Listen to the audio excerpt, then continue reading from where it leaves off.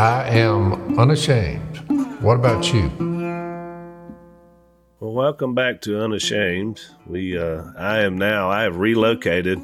I'm kind of like Johnny Cash, Dad. I've been everywhere, man. I never did listen to Johnny too much. Oh, Johnny Cash is good. No, I like it. One of the best. Well, I listened to Ring of Fire 1,000 times because our little one, that song resonated. But he's moved on now. We're staying alive now. Well, Bee Gees. Well, I made a duck hole this year, maybe to his credit then, because I named it the Ring of Fire. Really? Yeah, not from the Johnny Cash song, from Firepower in the Bushes, and a new duck hole in another part of the woods. And I like that name for a duck hole. That is a good name, the Ring of Fire. The Ring of Fire, that's what we call it. I'm in on that. I didn't. Well, why did all woods? Why was I not a part of the name calling session?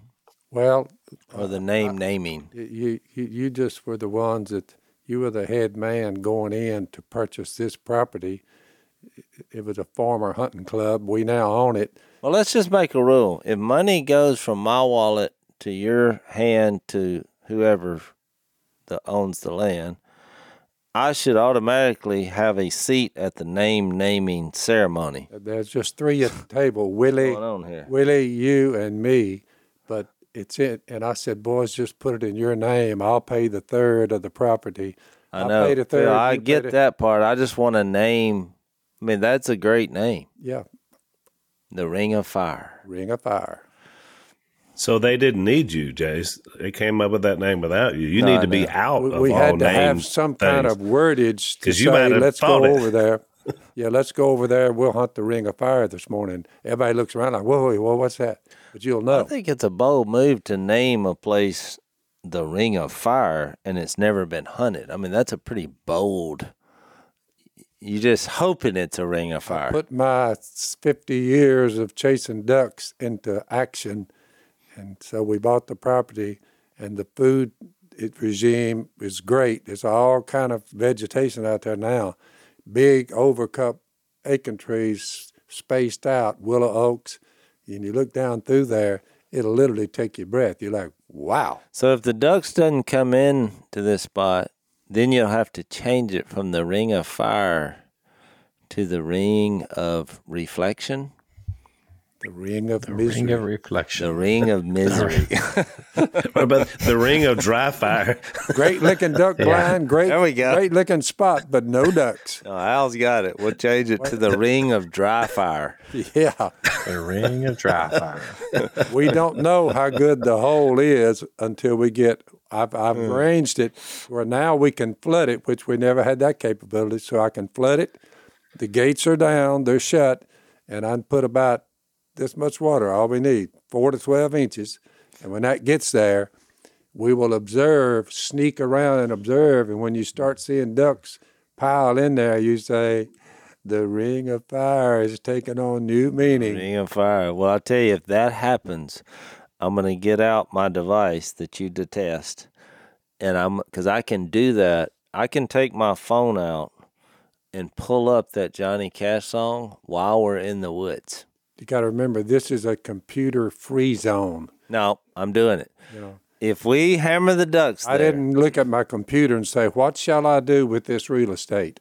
I just looked around at 50 years of chasing ducks, and I said, here's what we're going to do right here. It's one song. You got to have a walk-up song. Even baseball players, they have a walk-up song. So if this hole produces the first time we whack a bunch, you're going to be sitting there and we're talking about how they came in. And this bunch is for Johnny Cash. Then all of a sudden, you're going to hear this sound. Dun, dun, dun, dun, dun, dun, dun, dun. Dun, dun, dun, dun. That's a good song. It is. Everybody needs a theme song. Everybody needs a theme song. Right now, we're still on the Bee Gees with our little one that's staying with us. Because he's in that screaming stage, but he's not crying. He realized that a voice can project. You have to train dogs not to do that, as you well know. Yeah, but I like kids that do it. It's a sign they're alive and happy. He'll just... By the way, Jace, I saw a picture in my bedroom, and the picture was you had written a note with a heart. Halloween, not a Halloween, or what do you call it? Valentine's Day. I looked at it, and you caught a shot of old Blue. That lab, he's still alive, but he's old. But you had a shot of him licking the side of your face, big old tongue, just. And you had it. I didn't. If I was in the picture, that means I didn't take it. That's right. Somebody else took it. And what happened, because me and that dog didn't like each other. Yeah. But then at some point, he started liking me. Yep. And so maybe that was, somebody caught that. That sounds like He peed on your bag every time he got the No, that's Si. He peed on Si's bag. But he peed on Si's every time. He didn't like Si. He peed on his hunting boot. I mean, his shell bag. He actually peed on Si. He peed on him. Yeah. He would circle around him from the back end. Catch him not looking. And Si would say, good grief, what are you scoundrel. So I think I remember that picture. Dane Burley Jennings took that. And, is that right? Burl said he'll be he asked me to sign it, and they gave it. I think he gave that to you as a present. He's bringing 2 of Blue's offspring with him, so we're going to see if we can get another Blue. Well, that's without exciting. The whining. Yeah, that's exciting. If that dog whines, I'm out. So it's exciting times. No, it's exciting. The fall is my favorite time of year. You got football. You got hunting season, obviously, and just the weather's overall better. But look, so I'm gonna pull a stunt tonight. So because we're getting off into October here, and usually, you have to say goodbye to one of my favorite times of the year, which is frog hunting. But I'm actually going frog hunting tonight, and here's why. I'm going with a buddy of mine. So I let my dog out last night, middle of the night. Probably midnight, I guess. And it's cool last night. Mm-hmm. So I had a spotlight, and I thought, I'm going to ease down this pond because it's warm during the day, but it's nice. Very low humidity. I mean, this is not normal weather for here. It's awesome. But I said, I wonder if the frogs are still out because it's really warm during the day. You had already asked me that, and what did I say? You said, I think they are. Well, guess what? You were right. So I start panning the pond around, and there's a big pine tree that fell during the last storm across the pond, and one of the limbs, I looked on the edge of it, and it was the biggest bullfrog you've ever seen in your life. You got to take him out, Jason. No, I'm going to leave him, but I'm going to go to, I've got access to the greatest frog catching place in North Louisiana. A buddy of mine owns it. And so I sent him a text, and I told him the story, and he said, come on. So we're going to transition into the hunting with guns, ducks, deer, squirrels.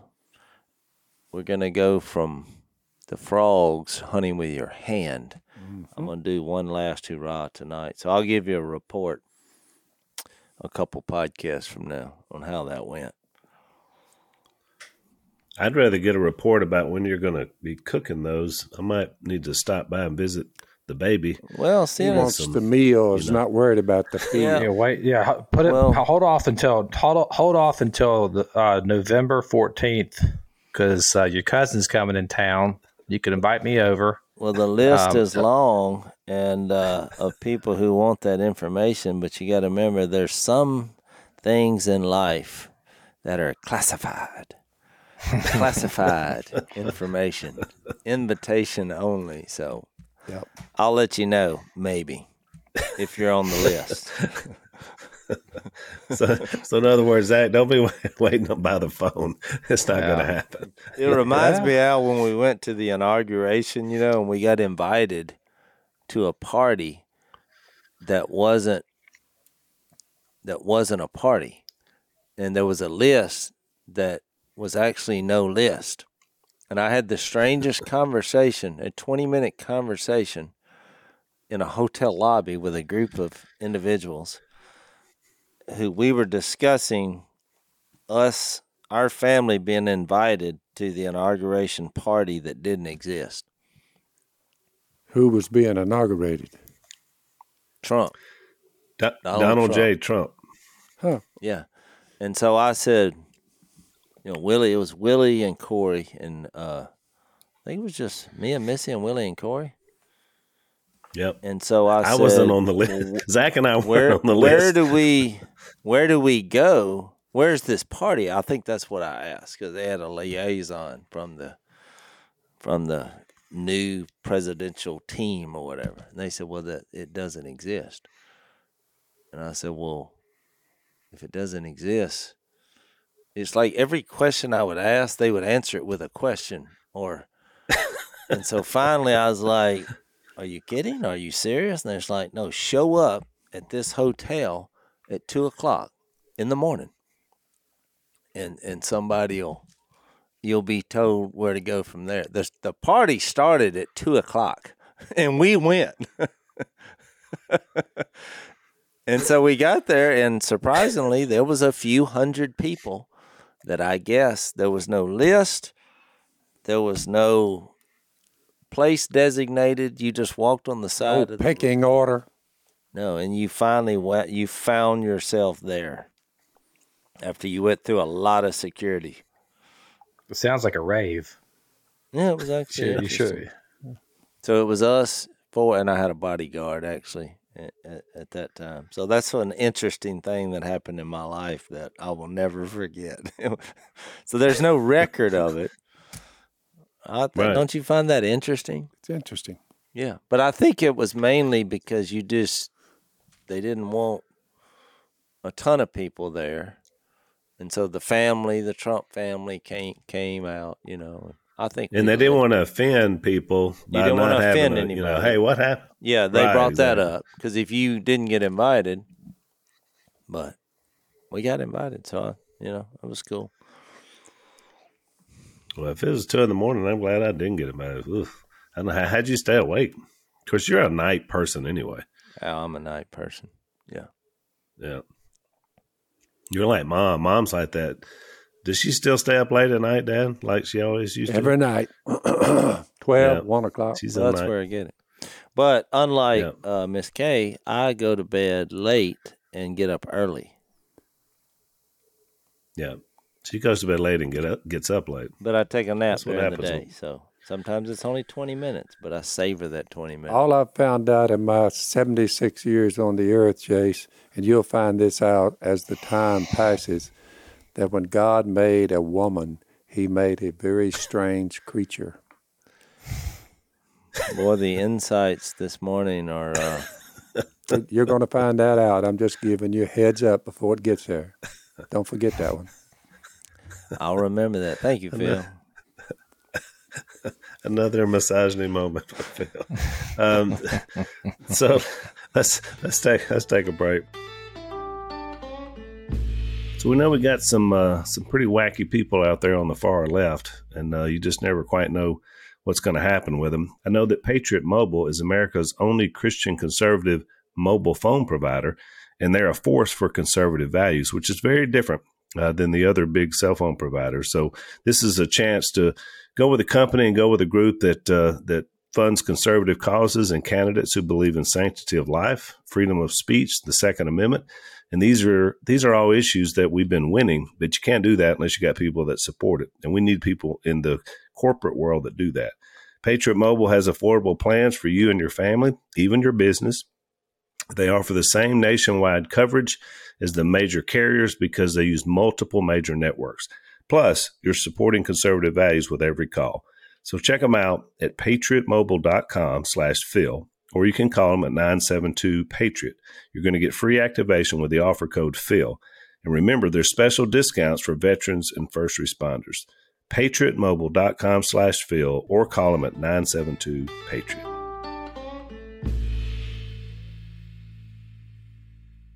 You get them figured out, then you get back in touch with me. But that's my deal. I think that was God. Strange creatures, not bad. It's not negative.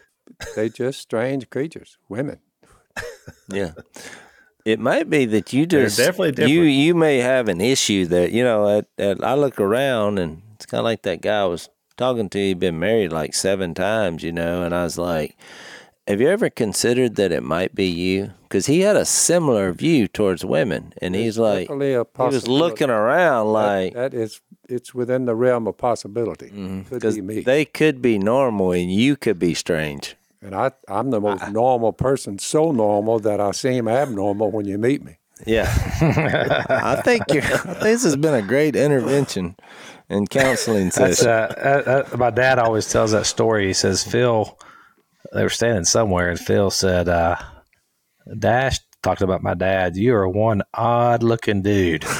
And my dad's line is always, so we're walking in an airport, and people look at me, and they look at you, and I'm the one they look at and say, that's an odd-looking dude. Exactly. He'll say, yeah, they got to look about him. Hey, Dash got to look about him. Yeah. Well, we're in the book of Mark, as you know.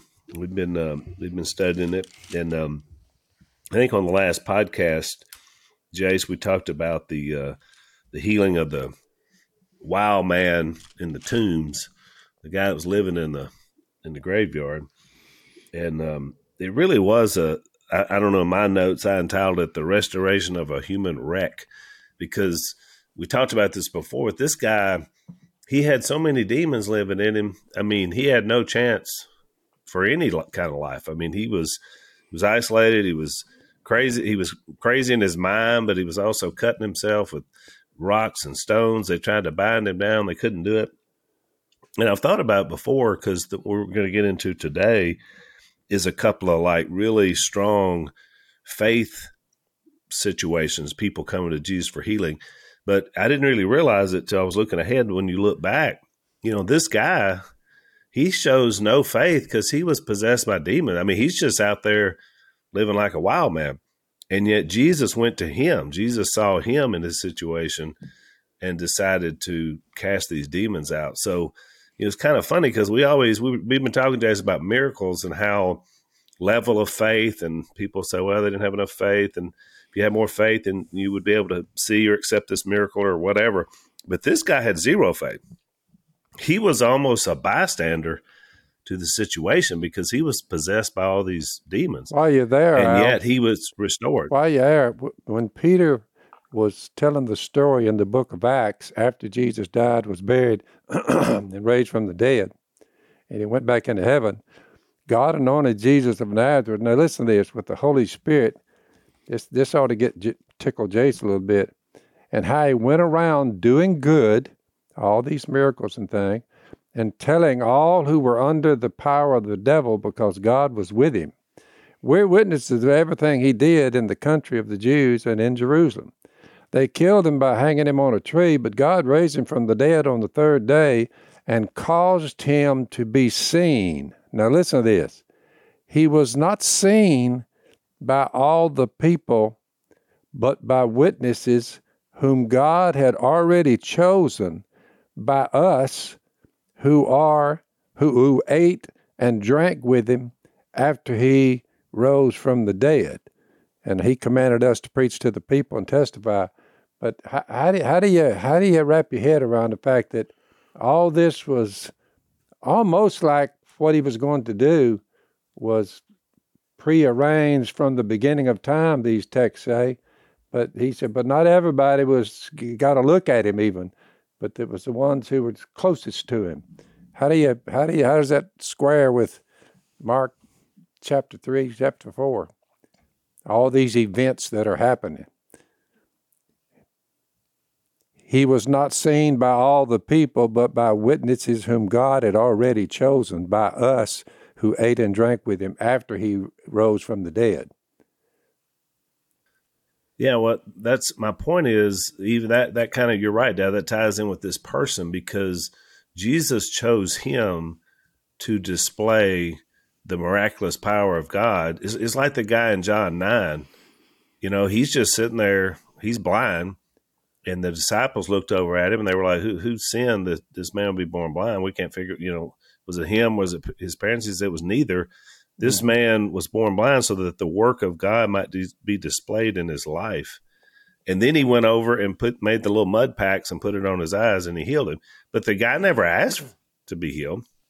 I mean, God chose him See what I'm saying? So I think that's, I don't know if that's exactly the answer to your question, but I think people are chosen by the Almighty to display greatness and who he is. And this man that had the demon cast out, remember, he was going around first to his family, but then he went around to 10 cities and really, in essence, became the first missionary, because this was even before the disciples were sent out. This guy was sent out just to display what had been done in his life. So it's almost like some are chosen specifically for that purpose. This is like does that make sense? Pre-health care and pre-hospitals, a lot of misery going on, but this was before healing was just,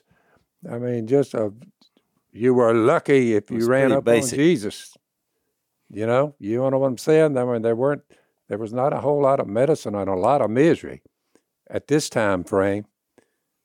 Well, there definitely would have been way more of this kind of stuff going, and not just the demon possession, but you're right, Dan, way more maladies and illnesses, and because you're right. I mean, people. I wonder what the life expectancy was in the first century. It was probably 40 years old. Yeah, you didn't live long. Yeah, or less. That's exactly right. So, yeah, which again may have been back to something Jay said in the last podcast. The timing of when Jesus came mattered so much. Jesus trumped. He came at a time. Yeah, he ended up trumping all that is involved in health care. I mean, he was the ultimate healer, bar none. You know what I'm saying? Right. And also, and he said that he came to display God. So to show his power, he didn't necessarily come just to stamp out all disease. We know that, or to stamp out poverty, because people say, well, that he said the poor you'll always have with you. It's not like he was pro poverty, but that wasn't his purpose. Just the way it is to come to display eternal life. Exactly. Mm-hmm. So I just thought that was interesting. Yeah, all of his healings and all the acts that Jesus is doing here. I think if you get off on the actual miracle, and that's what you're primarily focused on, you're missing that these miracles are reflections of his greater glory. These are reflections of him and his presence and his immanence, and that he's here, he's with us, he's active, he cares. You see the attributes of God. That's what Paul says in Romans 1 too. These attributes of God, his divine qualities, his divine nature, and these are things that have been clearly perceived by what's been made.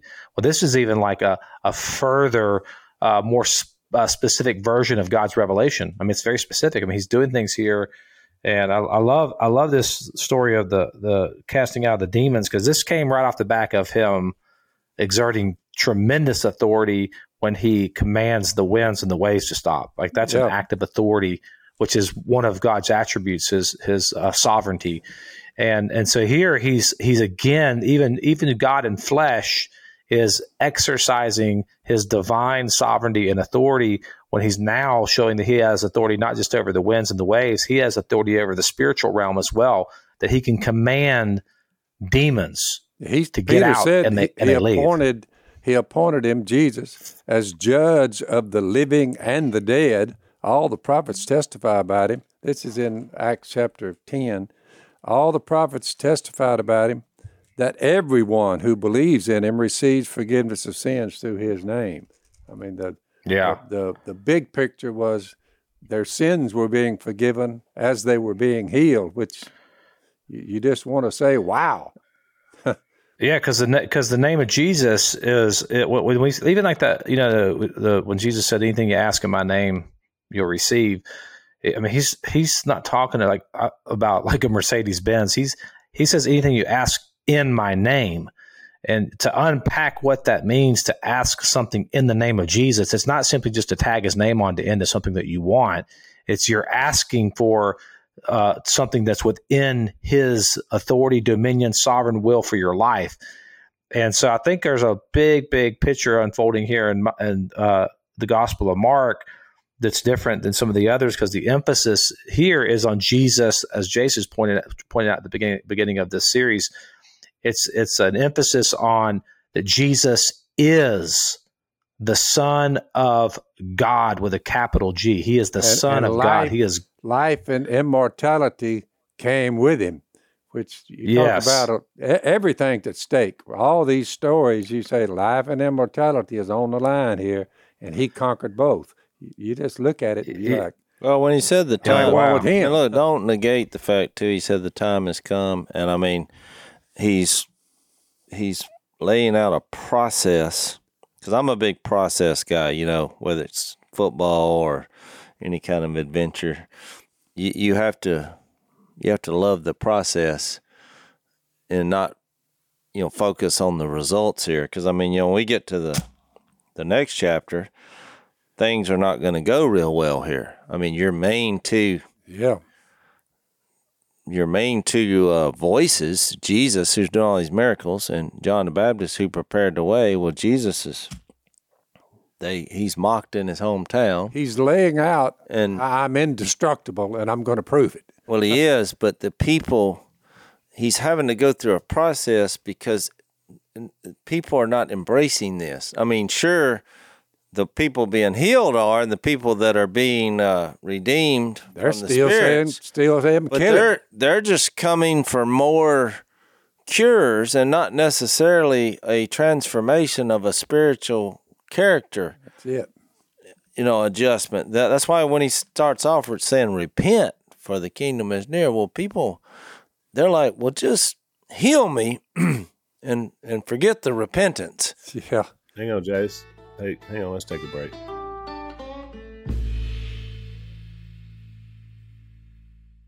All right, go ahead. So when you know, I'm going to push back a little bit because I think he did have some faith in that when he got out of the boat, when Jesus got out of the boat, this guy comes to meet him. And I do think Jesus knew what was in a man. Now, whatever that means as far as him being the Son of God and him being the Son of Man and him becoming a man, but there's several times where it would say he knew what they were thinking. Oh, Now, he was a mind reader.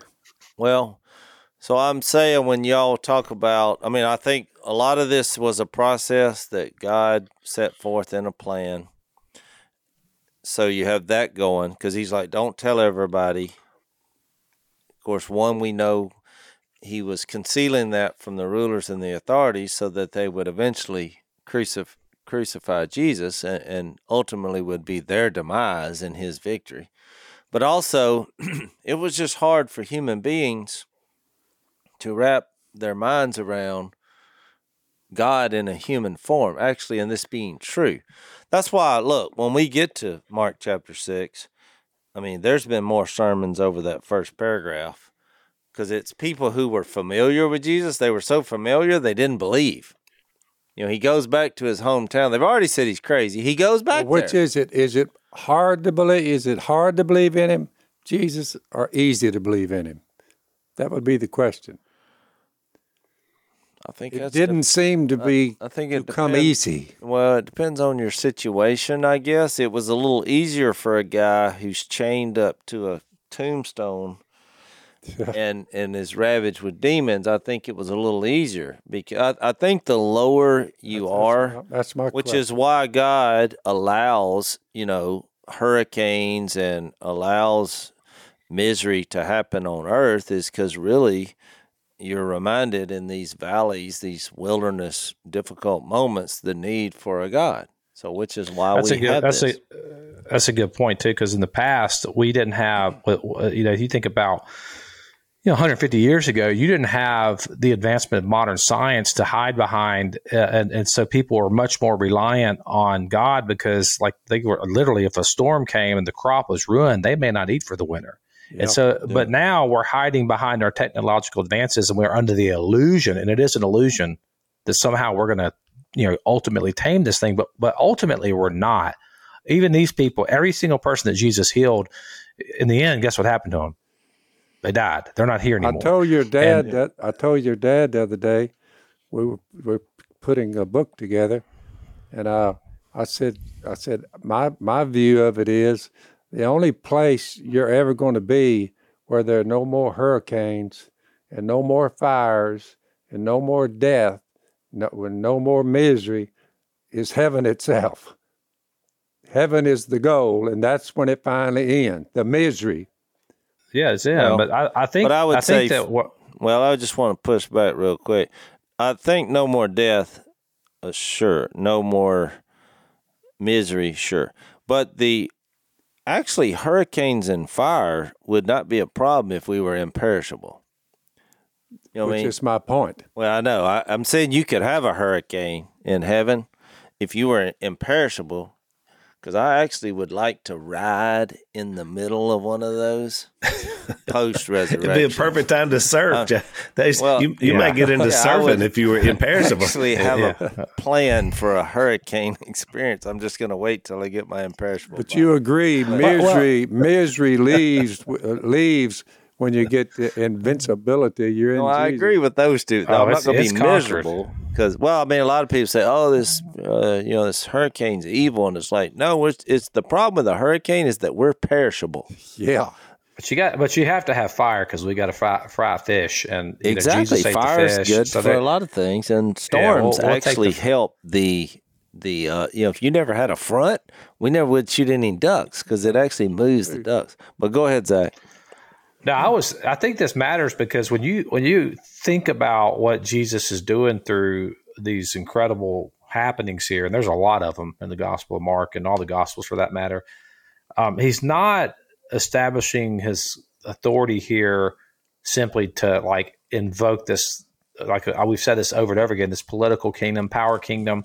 He's establishing his credibility in his authority through these miracles so that he would then walk in humility the hill of Calvary. So that's the craziness of this whole thing, that you have this divine authority, like this guy, the same guy that's literally telling the wind and the waves to stop, the same guy that's putting mud on people's eyes and they can see, the same guy that says pick up your mat and walk, the same guy that could go up to a demon possessed man and say get out of this man, and they send him into pigs, and the pigs run. You're presenting he didn't get there like what he was dealing with. He's not a priest, not on the basis of a regulation. Other priests got together, human beings, as to his ancestry, but he got to where he is on the basis, and Mark's covering it, the basis of the power of an indestructible life. That's how he got where he is. Yeah, it's Hebrews. No more high priest needed. Said, no, just one time event here. God himself is our high priest.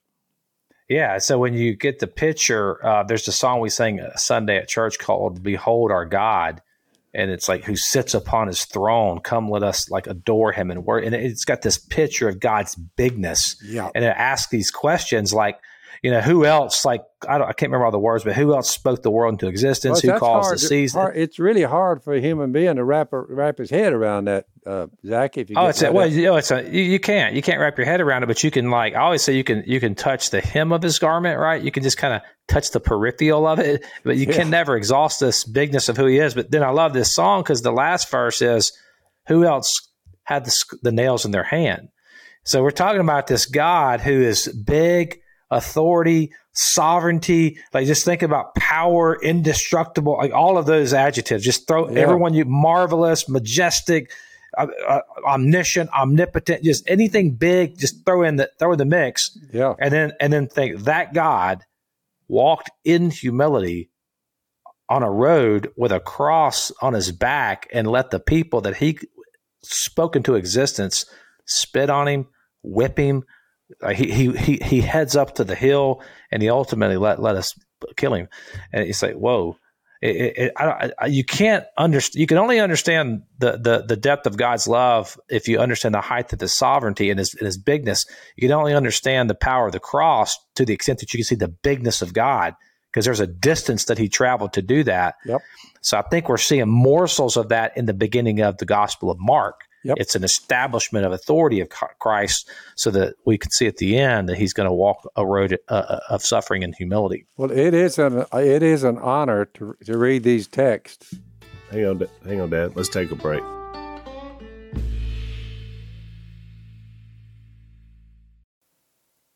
I consider it an honor. Today. I consider it an honor to even just read about it. What do you say, Al?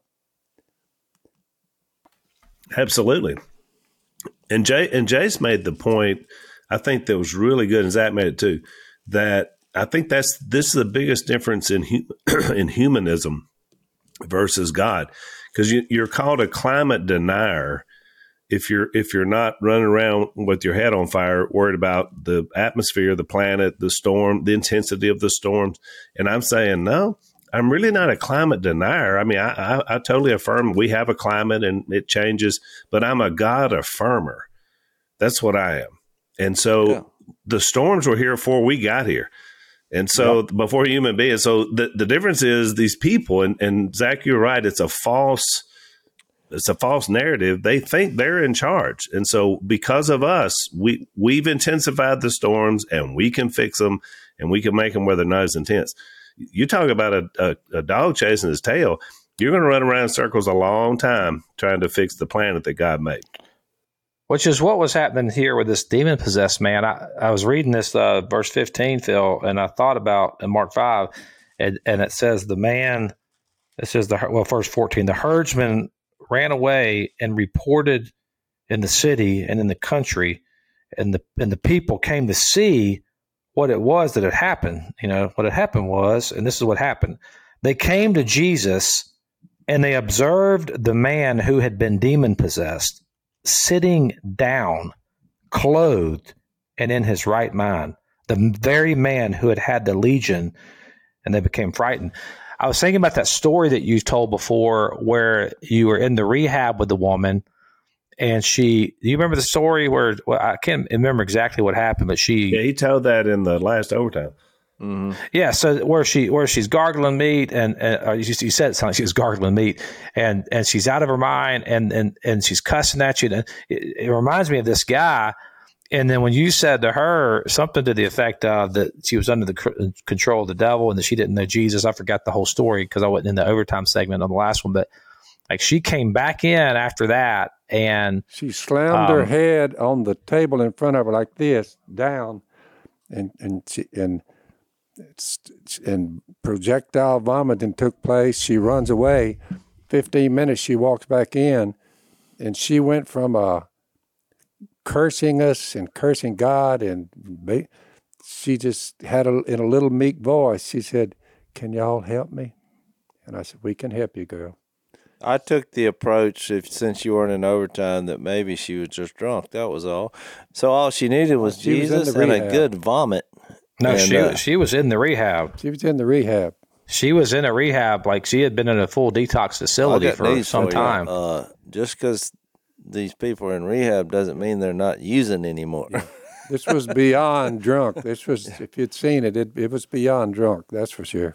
Yeah. Well, I'm not denying it, but to me, it's not the issue that. I mean, the issue is Jesus has the authority and power of that. The demons, they all know who Jesus is. It is linked to the sinful world, the evil world, but we're all sinners, you know. Yeah. And I think they manifest. The following day, when I baptized her, and I mentioned her, I said, "Who's going to be the Lord of your life from this point on?" And she confessed Jesus as Lord, but she was the most meek, gentle, caring little woman. She's probably 20 years old, but she went from a hellacious. Well, that's my point. I mean, that she's a kind of a visceral example and of a person and what it looks like to be under the control. I tell you that. Yeah, I mean, Jesus brings rest, right? He brings, like, we've all, our own lives. I mean, think about where you were when we were under the control of the evil one. It is a restlessness. It's a aimless beating at the wind. And what God brings in his sovereignty and in his healing and in his authority and in his humility, what he brings context. He brings healing. He brings touch. He brings intimacy, rest, peace of mind. Yep. I think I've seen this over and over again, not only in my own life, but others' lives. So I think it speaks to what God's ultimate purpose here is. It's not just to go around and perform miracles for the sake of performing miracles.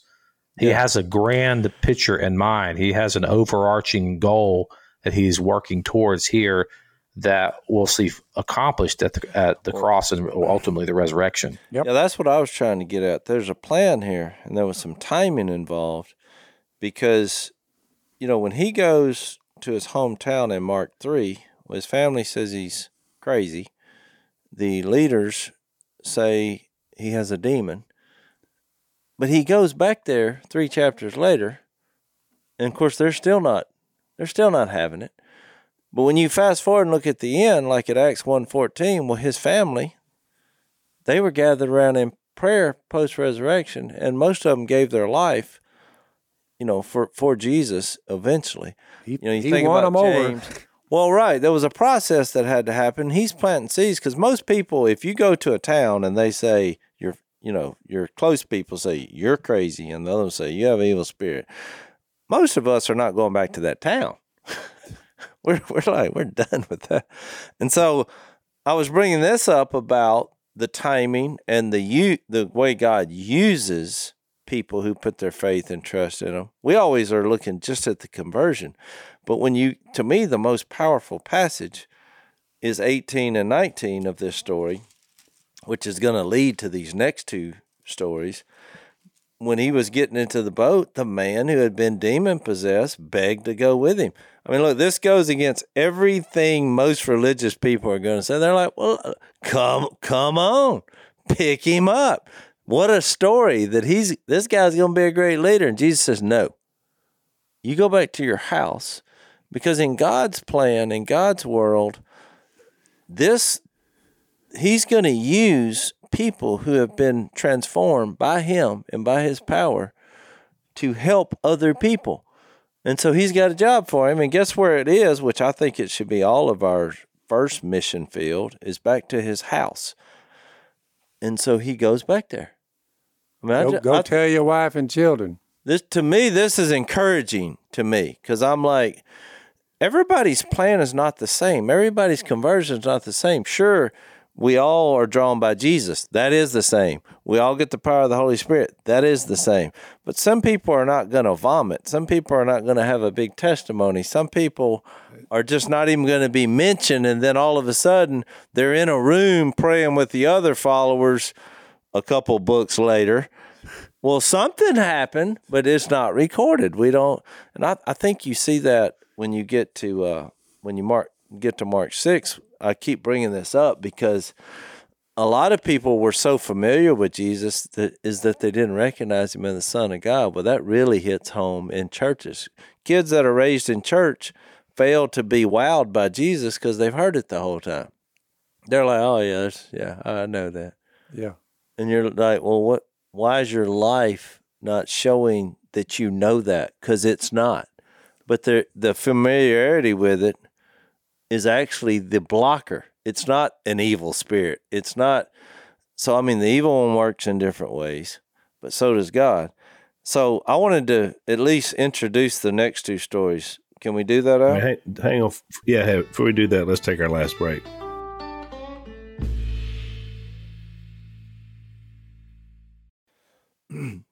So then, if you were going to have a movie, Zach, you're in the movie making business. Here's the next. This is a movie. This next happening, because when you look at it and you realize that we're all in different places in life and in different generations through time, but we all, from God's providence and his draw through Jesus, we come together at the feet of Jesus on a cross from various backgrounds. Yep. Decision. And here, so he just picks two people, but notice the similarities. So when Jesus, this is verse 21 of chapter 5, had again crossed over by boat to the other side of the lake, large crowd is here. Then one of the synagogue rulers named Jairus came there. Seeing Jesus, he fell at his feet and pleaded earnestly with him, "My little daughter is dying. Please come, put your hands on her so that she will be healed and live." So Jesus went with him. But so now we have a story within a story, because I mean, this guy is panicking. A large crowd followed and pressed around him, and a woman was there who had been subject to bleeding for 12 years.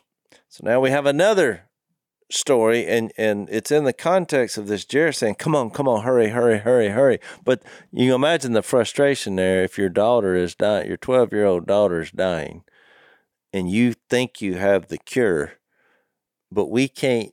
Traffic is, but this is the equivalent of 5 o'clock traffic, but it's people, since they didn't have vehicles. And so this woman in 26, she had suffered a great deal under the care of many doctors and had spent all she had trying to get better, because you brought that up about, the hospital system wasn't what it is now. Yet instead of getting better, she actually grew worse.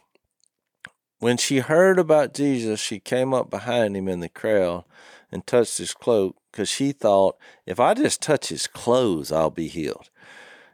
Immediately, the bleeding stopped, and she felt in her body that she was freed from her suffering.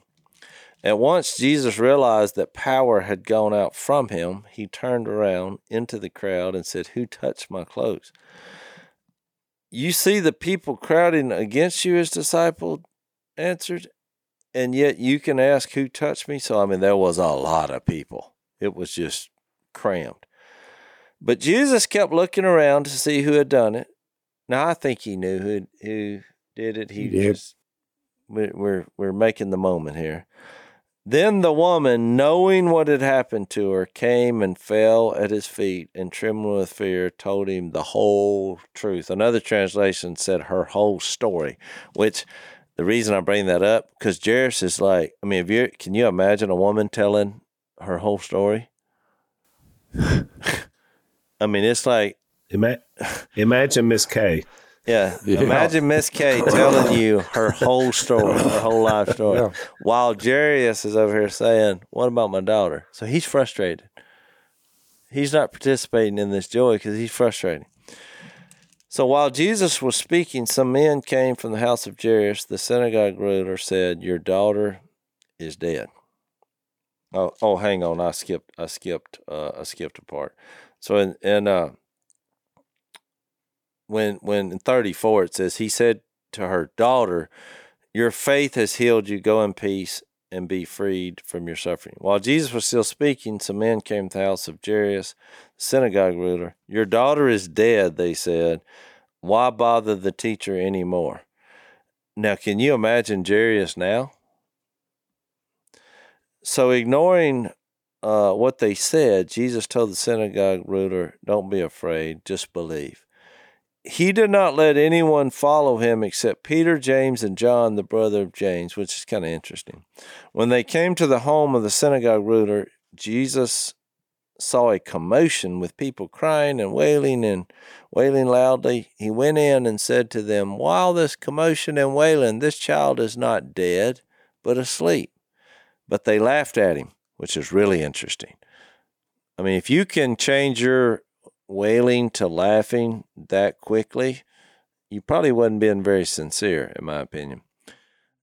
After he put them all out, so there's a sermon in here, because he said, "Get out."